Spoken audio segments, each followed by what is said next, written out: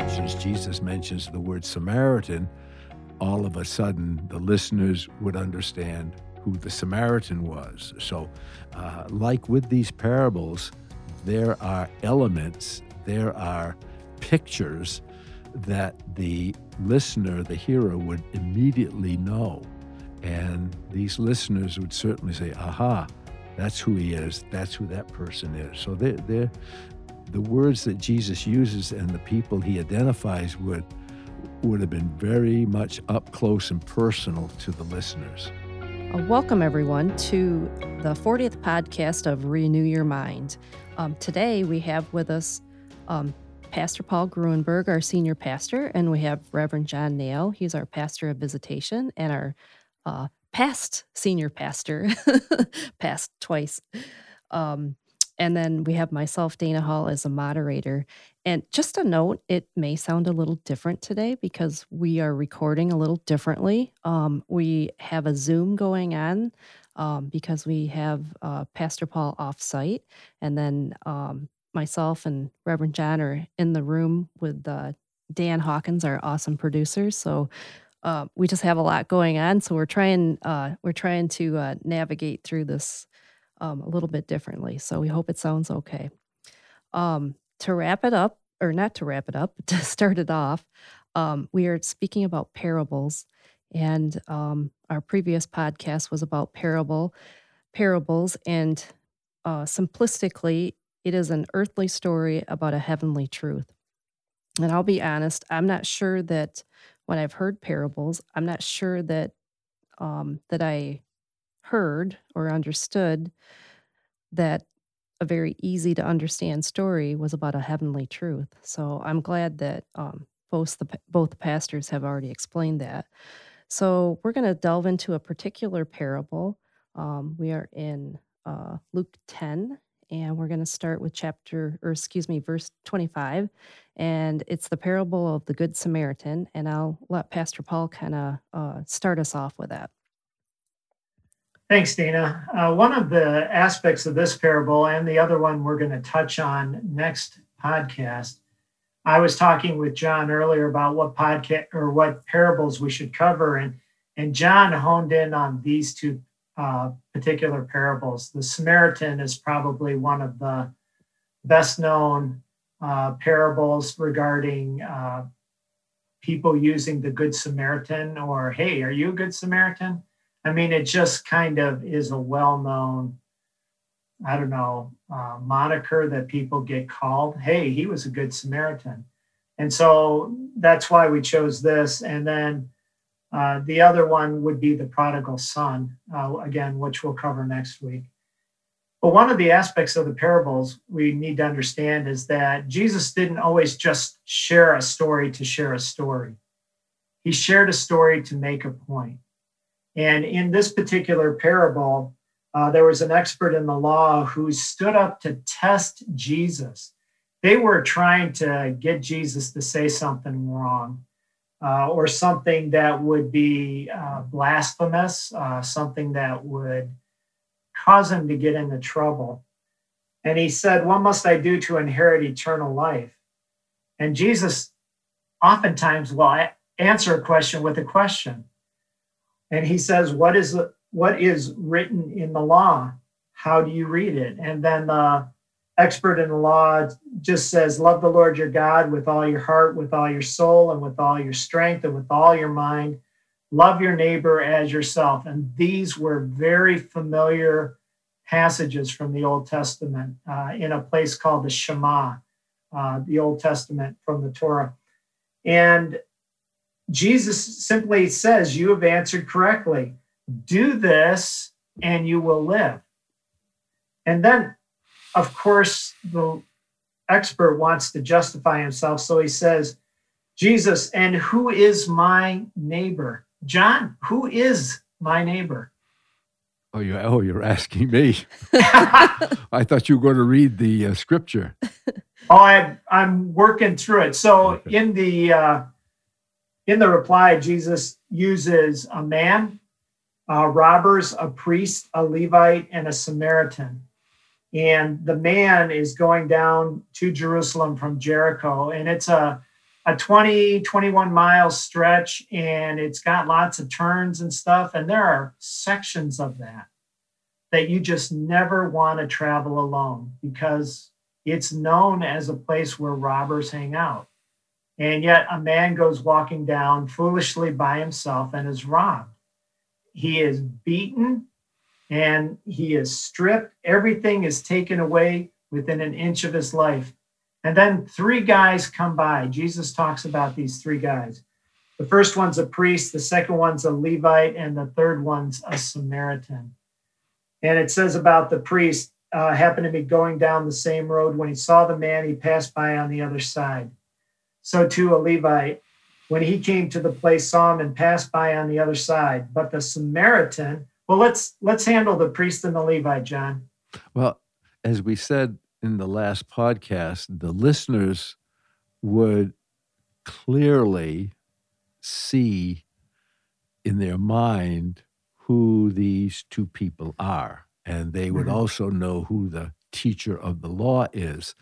I imagine the listeners, when Jesus is telling this, would be primarily male, so they would understand right away what was happening, and they certainly would know, as you alluded to, the passage from the Shema and all of that. And so when he mentions these people, the listeners would know exactly who the priest was. Now, for the priest and the Levite, one of the real scary things for them is they could not touch That's right. this beaten body. I'm sure if they were close enough, they maybe could observe that he was still breathing. But certainly if he was dead, you don't touch a dead body, because then all of a sudden factors come in that you have to be cleansed and all that meant. So they completely stay away from him. And then when Jesus mentions the word Samaritan, all of a sudden the listeners would understand who the Samaritan was. So like with these parables, there are elements, there are pictures that the listener, the hearer, would immediately know.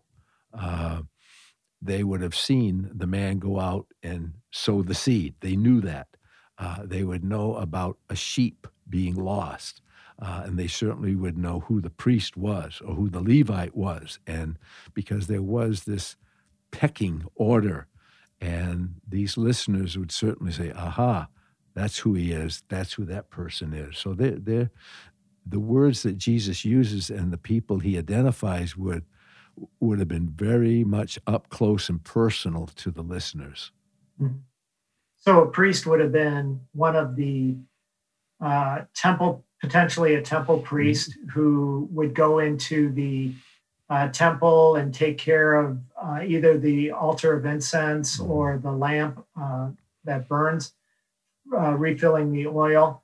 So they would have been pretty high up on the Hollywood A-list as people that are really close to God in this sense, not making movies, of course, but close to God. And then the Levites would be of the same lineage of the priests, but they would be in the surrounding towns and communities.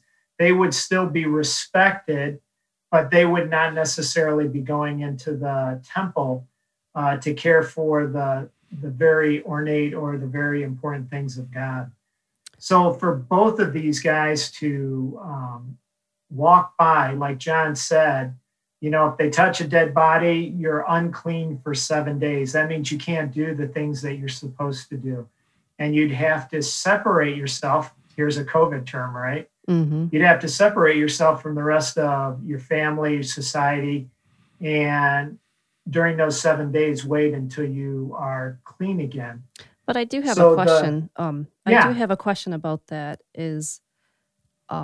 So help us understand if the priest or the Levite would have chosen to tended to this person that was so badly hurt or maybe possibly dead.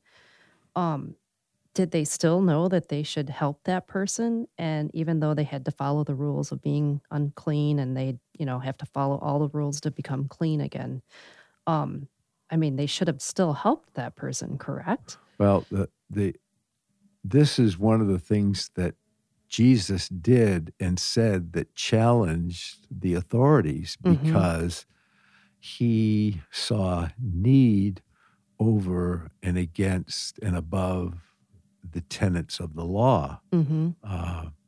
The priest would be following what he knew, what he thought he should be doing, the same thing with the Levite.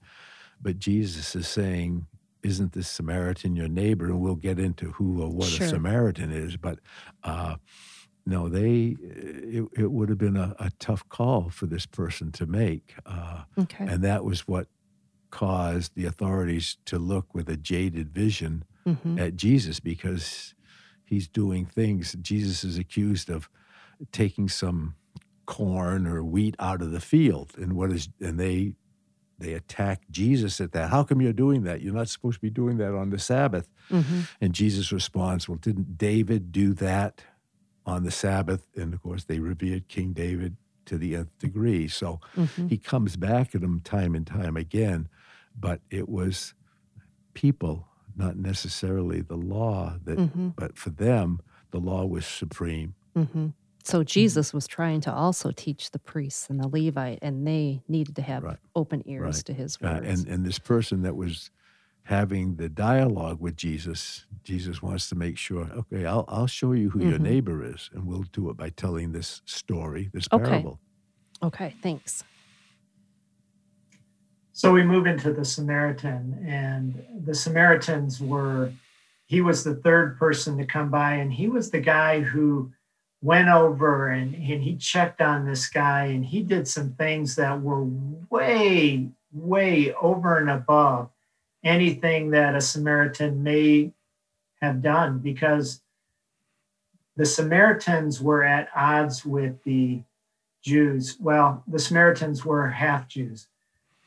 They were half-blood. They had intermarried with Assyrian people back in the day, 700 years before. And so their blood was no longer purely Jewish blood. That would be like saying, okay, so I'm German. Did I have ancestors who were a part of the Nazis? Yes. And so I might be tainted by some people because of my heritage. Well, the Samaritans, I mean, this is 700 years later, and the Jews dislike, even hate the Samaritans because of they not obeying God's law and intermarrying with other cultures. So there was a lot of animosity. And as John said, when the name Samaritan got mentioned, that would prick the ears of the teacher of the law, the expert of the law. And this Samaritan did some amazing things. John, why don't you take that? Well, to add to what you said about the Samaritan, if you were going from point A to point B and the shortest route was through Samaria, you did not do that. You walked the long way around. I mean, it was that kind of animosity, that kind of barrierness. But what the Samaritan does is he tends to the wounds of this person who has been beaten. And then he puts him on his burro, his donkey, and takes him to an inn or a hostel or someplace. And this is one of those examples of a parable with a backside that you don't see as Jesus is telling it, but it is there. He says to the innkeeper, okay, I want you to take care of this man. Here's some money. I'm going to come back, and if there's anything more, I will pay it. And what I see in that is the innkeeper takes the role of the church, that the church has a responsibility to take care of people. Now, it's easy well, who's a Samaritan? Well, I can remember years ago, and I'm embarrassed, I can't tell you how long ago it was, but when the AIDS epidemic blossomed, that very much would have been the same thing. Would you go to a hospital? Because one of the tragedies of an AIDS victim was the loneliness that they experienced. And there were many wonderful Christians who reached out and still went to hospitals. And the AIDS victim didn't need a lot, but to a person to come in and maybe hold this person's hand, have a word of prayer, just come and visit them was a healing episode because they were shunned. And it was this, to me, it was the same kind of attitude towards a Samaritan. And this Samaritan man comes along and helps what we assume is a Jewish man who's been beat up and left by the side of the road to die. And Paul is exactly right. I mean, there are places, I mean, you know, the bandits hid out and hid from, and, you know, travelers kind of thing. So people just did not go anyplace basically by themselves because they never knew what was going to happen. But what he did was over and above, and that's becomes the point of that story. Okay. And when it says 2 denarii, I mean, it doesn't sound like much money he gave to the innkeeper to care for this guy. But there are some that say that that amount of money was between 24 and 48 days of room and board.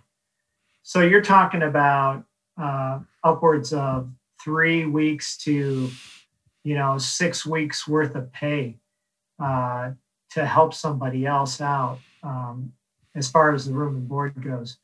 And we don't always do that. We're talking, not only does he help him physically, but then he takes from his wallet and helps him that way financially too.